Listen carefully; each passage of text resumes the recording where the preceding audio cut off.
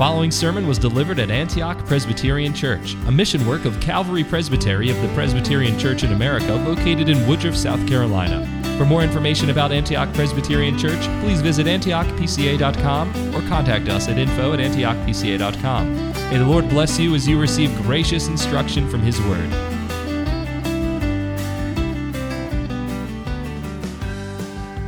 Boys and girls, sometimes your parents hurt you. They hurt you when they spank you. Now, are they spanking you because they don't love you, or are they spanking you because they love you? Or they will take you to the pediatrician for the very purpose that he's going to hurt you by giving you shots. Do they take you there because they love you? They take you there because they hate you. Or perhaps you've even had the experience when another boy or girl in the co-op or school or church had chicken pox, and your mother took you and put you in the room with them so you would get chicken pox. Does she do that because she's mean or because she loves you? You see, as parents, we all know that we hurt our children, but we hurt them for their well-being. We hurt them because we love them. Now, of course, you see the analogy. Even as we read in 2 Corinthians chapter 4, God, a loving Father, hurts us. Sometimes He hurts us very severely. But we know that He always hurts us because He loves us. And we can say that. You know, we can answer that. But what are we to think when those hurts seem to have no explanation? They are interminable. They are unceasing. We think of little Ellie Rogers, who for years now has been afflicted with disease and simply is bedridden. Or worse, think of an 8-year-old who for its entire life has been lying in a crib. Or a father of 3 who's been in a coma for 5 years. What are we to think about these things? Why does God allow those kind of things to go on? Once He's completed His affliction, why does He not just take that person's life? Do you ever ask that question? I do. Why the interminable, irremediable suffering? Is God really a malignant puppet master? Like a child torturing a cat, just seeing all the different things that He can do with us to torture us for His own pleasure? Well, we shudder at that impious thought, although perhaps it has lurked at times in the back of our minds. Well, the passage we come to in Job brings us into a lamentation that basically is based upon this reality: the why. The why. And we'll see that it's not wrong for the believer to cry out, why? Now, this is the third part of Job's first speech. And through the speech, I want you just to note how little lights of faith begin to glimmer and a little spark begins to grow. He began so foolishly, cursing the day of his conception and birth. Well, we know that's a rhetorical device, but basically what he's saying is, I wish that God had never let me be born. And then he realized, that's kind of foolish. So he then says, I wish I had died in infancy and had simply known the physical rest of death. But obviously that had not happened. But he comes in this third part now, and I hope one of the things you'll see is that Job's faith is glimmering here. It's beginning to kick in. He recognizes the folly, the absurdity of what he has been saying. And we come now to this lamentation. And in this lamentation, God is teaching us how to express ourselves in His silence. God is teaching you and me how to express ourselves in His silence.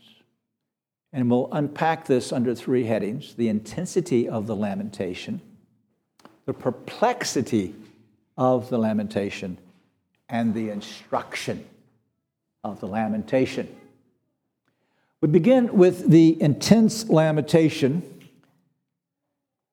verses 20 to 23. Why is light given to him who suffers, and life to the bitter of soul, who long for death, but there is none, who dig for it more than for hidden treasures, who greatly rejoice and exult when they find the grave? Why is light given to a man whose way is hidden, and whom God has hedged in? Now you notice as Job now is asking why, although it's not directly, we rightly infer that he now is speaking to God. As so many of the whys that we have in the Psalms, as the lament, the complaint of Psalm 88, or of our Savior upon the cross, my God, why have you forsaken me? And that's why I say what we're beginning to see now in Job is at least a turning his attention to the one, and the one alone who can sustain him in the midst of this. His lament is expressed in two questions. The first question in verses 20 to 22, why is light given to him who suffers, life to the bitter of soul? Light here is simply put for the light of life. This is a parallel. Its existence. Basically, why does God give continued existence? Why does God allow the one who is at the end of his rope, has lost everything, has this very painful, incurable disease, the one who sees no hope forever, the one with whom God has dealt in this fashion, why does God allow that one to continue to live? That's not a bad question, is it? It's not a thought that in itself is blasphemous. But you'll notice that the death that would be a blessing, again, is all out of proportion. Notice how he expresses this putting out of life to the bitter of soul, the one who's pierced within. This is the person who longs for death, but there is none. And the longing for death is compared to the intensity of looking for hidden treasure and the joy when it's found. Boys and girls, I just recently read Treasure Island. I hope you've read that or get to read that. And in Treasure Island, everybody's got this one great desire, and that's to find this treasure that is on Treasure Island. And there are bad men looking for it, and there are good men looking for it, but they all are digging for treasure with a passion and rejoice with great rejoicing when they find it. Now that is the figure that Job is using here of this person who is at wit's end, who just wants to die, and rejoices then at that thought of death when they find the grave. Let me ask you, is it wrong to want to die? It can be. But I think there are at least three scenarios where it's not wrong to die. Some won't agree with me on the first, but I think that when a believer is at great extremity of pain, or a martyr is suffering, burning on a cross, longing for a quick death is not wrong. Now, it must be a submissive longing, not the kind of longing that Job's expressing. But Lord, if it is your will, take my life. I don't know that I can bear this any longer. I quibble with no Christian in deep pain and agony who prays that prayer. Now, there are a couple of spiritual reasons as well to pray to die. Paul gives us one in Romans chapter 7, and that is he is so beat up and weighted down with sin, he will say in Romans 7:24, wretched man that I am, who will set me free from the body of this death, or this body of death? I wish I hated sin to that degree, that I would recognize that that death is the great freedom from all the struggle with sin. That's a godly desire to die. But again, in submission to the will of God. And then Paul gives another godly reason for desiring in Philippians chapter 2, and that is to be with Christ.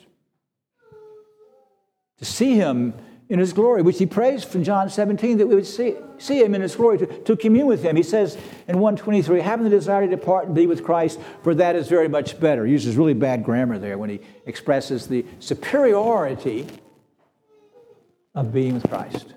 But he goes on, nevertheless, it's God's will, and I know it's God's will that I remain a period of time for further service in the church. So, those are reasons to die, to want to die, but it must always be expressed with great moderation and submission. This is where Job's lament goes off the tracks. This is where he goes once again over the top. Although he's speaking in the third person, the question is, why would God spare the life of a person for whom there's no hope in this life? Now that is an important spiritual question. Now that person hopes too much for death, but why? But then notice there's a second question. In verse 23, you'll notice it begins in italics, why is light given? The grammar is laid out with two questions. This often happens in the Bible. The first part is simply assumed of the second question from the first. So it's simply, why is light given? Why is light given to a man whose way is hidden and whom God has hedged in? Job now moves from all of his physical, material, bodily pain and discomfort to, as we're going to see, the thing that is really plaguing him. And that is when God has removed himself from a person, when God has fenced that person in and removed his presence from that person. In other words, cast him off. God's cast off the person. Why let him live? God has thrown him away. That's basically what he's saying, isn't it? Why is light given to a man whose way is hidden? God is the hidden God now. God is hidden from Job, and Job thinks his ways are, in a sense, hidden from God, that God has hedged him in. And remember, Satan had accused God of hedging Job in by a protective fence. But now he's put him in a barbed wire fence enclosure.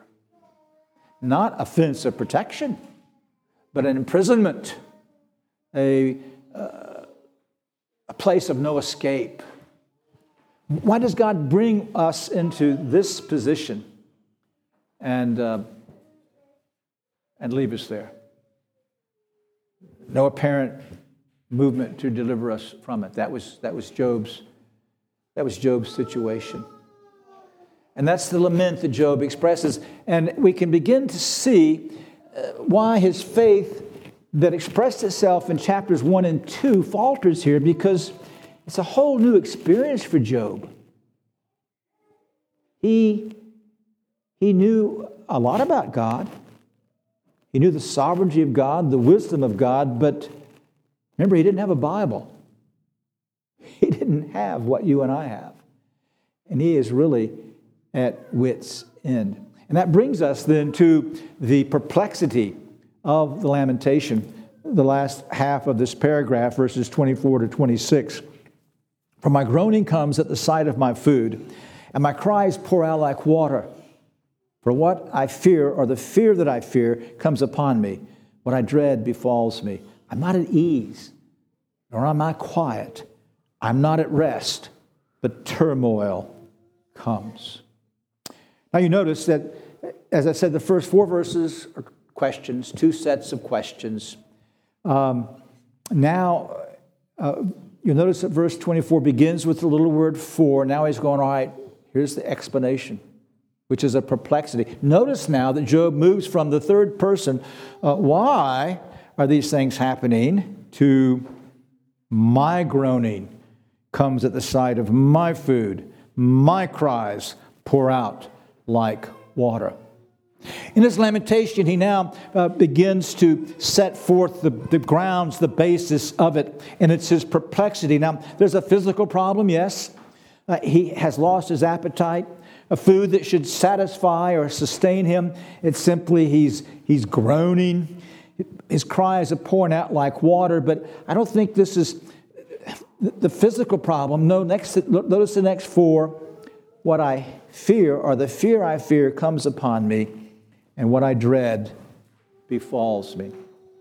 Interesting statement here.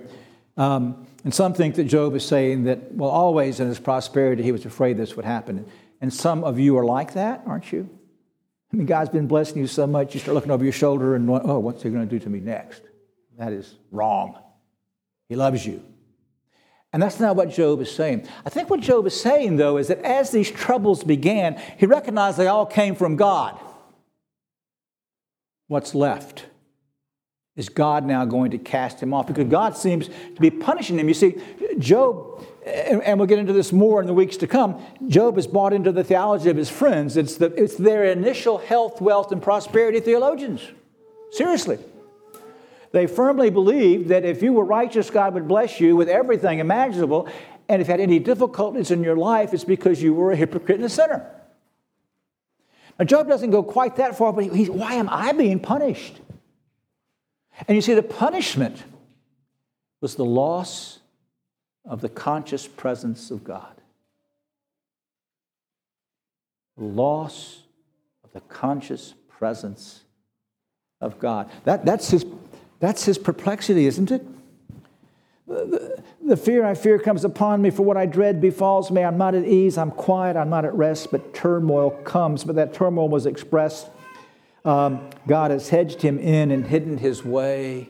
Why? Why has God removed the presence? Why has God brought Job to this state? You know, there's nothing worse than losing the presence of God. We see it in our Savior as he hangs on the cross in agony, crying out, my God, why? Why? Why have you forsaken me? And for 3 hours there's silence. For 3 hours his soul is soaking in the just wrath of God for your sins and my sins. That's what hell is going to be, my friends. Not one of us here this day, regardless of how wicked any of us maybe have lived, have ever experienced the absolute absence of God's gracious presence. No sunshine, no flowers, not one sweet, kind word, not one friend, all black, all dark. And in terminal depression will be worse than any depression you've ever experienced, and that's just the beginning of it. Torrents of God's wrath falling upon you. And I would say that so that even now as you're here, that you'll be sure that you are in Christ, who is the only safe place to be. Only in Christ are we going to be delivered from the awful separation from God that is the epitome of the darkness of hell. Loss of God's presence is terrible. God spared me. I've not had much like that. I've not had deep, dark depression. But some of you have. Some of you felt as if God had shut the doors, the windows, everything on you. You were locked into a room. You wondered where was God. You've been there. And that's an awful thing, to be bereft of the presence of God. That's what Job is expressing here. That's teaching us, as we see then, how we can pray in this prayer of lamentation when we find ourselves in this situation. We don't give into it. No. We pray. Brings us then to the instruction of Job's lamentation. And first, what I've just said. What do? You pray. What is a lamentation? It's a prayer. You see, when Job asked God the question, that's who he is really speaking to. When the psalmist asked the question, and as we sang there in Psalm 88, as he speaks of his dereliction, and he he cries out to God, I'm shut up, I cannot go out, my eye is wasted away because of affliction. I've called upon you every day, I've spread my hands out to you. O Lord, I've cried out to you for help. In the morning my prayer comes to you, O Lord, why do you reject my soul and hide your face from me? But do you notice that the psalmist is doing what? He's praying. A lament is a prayer. Now, in Job's case, it was a very weak prayer. It would be often the weakest of prayers in our case. And we have to guard ourselves that the prayer lament has not fallen into a prayer of complaining and murmuring. But you know the Psalms, they'll teach you how to express this. But it's very important that you are a man, a woman, a boy, or girl of prayer. Because if you're not praying to God in the sunshine days, you will not know how to pray to God in the dark days. It'll be absolutely impossible for you. Now is the time when the sun is out in your life. Now is the time for you to cultivate the practice of prayer, of learning to depend upon and to praise and to adore God. Yes, and to express your sorrows to God, because not one of us is free of sorrows in his life today. And so, understand that to ask God why is not wrong. It is a prayer. You must do so humbly. Leads us to the second thing, and that is we must accept God's silence. We must accept God's silence. Now, he's not always silent. Oftentimes in our affliction, we'll recognize the correlation between the particular thing for which God is spanking us, and that'll be true, and God will bring us to repentance concerning that thing.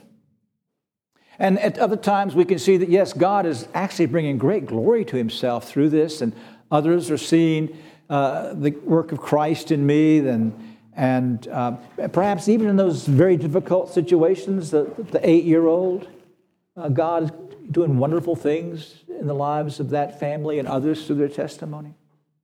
The man in the coma. Sometimes there is no rhyme or reason. God is silent. God is hidden. God has hedged you in. Let me give you some suggestions. In the first place, when you find yourself there in that locked room, first remember God is sovereign. Absolutely. Job knew that. That's why he could turn to God now. But God is sovereign. And because God's sovereign, he makes no mistakes. And we then know the glory of that hymn that we sang a couple weeks ago. Whatever my God ordains is right, his holy will abideth. I will be still whatever he doth, and follow where he guideth. He is my God, though dark my road. He holds me, that I shall not fall. Wherefore to him I leave it all. Whatever my God ordains is right. He never will deceive me. He leads me by the proper path. I know he will not leave me. I take content what he hath sent. His hand can turn my griefs away. And patiently I wait his day. He's sovereign. But also notice that line, regardless of your sense, he will never leave you. For times he will cast you off. As we read in our confession, by God withdrawing the light of his countenance, and suffering even such as fear him to walk in darkness, to have no light. You can hear Job in these verses, and that's God's chastening in our lives and for our sin. And so we rest in God's sovereignty. There's no safer place. But second, when God's silent, you need to remind yourself that no person, you or anybody else, regardless of how serious the problem is, has ever received what you or that person deserves because of sin. You see, our problem's not the extent of suffering. Our problem is our low view of the heinousness of sin in the eyes of God. Regardless of the tragedies in the lives of people, nothing in comparison to sin, nothing in comparison to hell. You need to understand that. A third thing to keep in mind in God's silence is that all this is, as we began, is out of love. Just as your parents spank you out of love, they have you get your shots out of love, they take you to get chicken pox out of love. What God does is always out of love. And we have no better manifestation of God's love for us, do we, than Calvary's cross? God loved you so much that he gave you his only begotten Son, that if you believe in him, you'll not perish but have everlasting life. The love of Christ as he hangs on the cross. My God, why have you forsaken me? He did that for you and me. The love of the Spirit who then comes and woos us and brings us into the arms of God through Christ for our salvation. God loves us. Fourth, in his silence, remind yourself that God never needlessly brings affliction. Now, sometimes we as parents can mess up, get confused, and we can punish one of you needlessly. You didn't deserve it. Your brother or your sister did. But God doesn't make those kind of mistakes. And so everything that God does is with a loving purpose and never, in other words, you need it. And whether it's short-term or long-term, you need it. That's there. And then a fifth thing to keep in mind in God's silence, he'll never bring you to the brink. He'll never bring you to a point beyond what he has equipped you to endure. Perhaps you remember the story that Corrie ten Boom tells when she was worrying about what she would do under persecutions and various things, and she's talking to her father. She went every week with him to Amsterdam. He was the clockmaker, clock keeper. He kept the town clock, so he went once a week to Amsterdam to make sure his timepiece was accurate. And so they're going to the train, and she's saying, Papa, what would I do? How do I know if I could persevere? How could I stand? And her papa said, Child, when we get on the trip, when do I give you your ticket? Right when I get on the train. He said, that's right. And God will give you your ticket of grace right when you need it. He's not going to give you grace when you don't need it. But you can be assured that he will give you exactly what you need every time. For he has promised that no temptation has taken you, but such as is common to man. And God will, with the temptation, bring a way to escape, that you may be able to bear it. And so you see how God instructs us through Job's lamentation, that we can begin to lament ourselves. We can learn how to express sorrow and stay within the boundaries that he overstepped, because we have Scripture he didn't have. He didn't know the end of the story, and we do. But both what Scripture tells us, both what is ours in Christ. And so, learn to express yourself to God in intense lamentation, and you can pour out the reasons to God as the psalmist does, but to do so prayerfully and in submission. And do so with confidence that God is going to give you grace. You're going to come to the Lord's table. Beautiful exhibition of God's grace that he pours out upon us. And as he meets with you here to give you this bread and this drink, he's basically saying, I love you and I'm going to take care of you. And even though right now you might not know I love you, you might right now be in deep, dark sorrow. That's why our catechism says that if you're wrestling with assurance and you're lacking assurance of salvation, but you've been admitted to the table by the elders, don't stay away. Here's where God might bring grace and light to you, even today, as you would come into the Lord's table. And so you look at Christ. You look at Christ here, and through here you look to Christ, who is your Savior.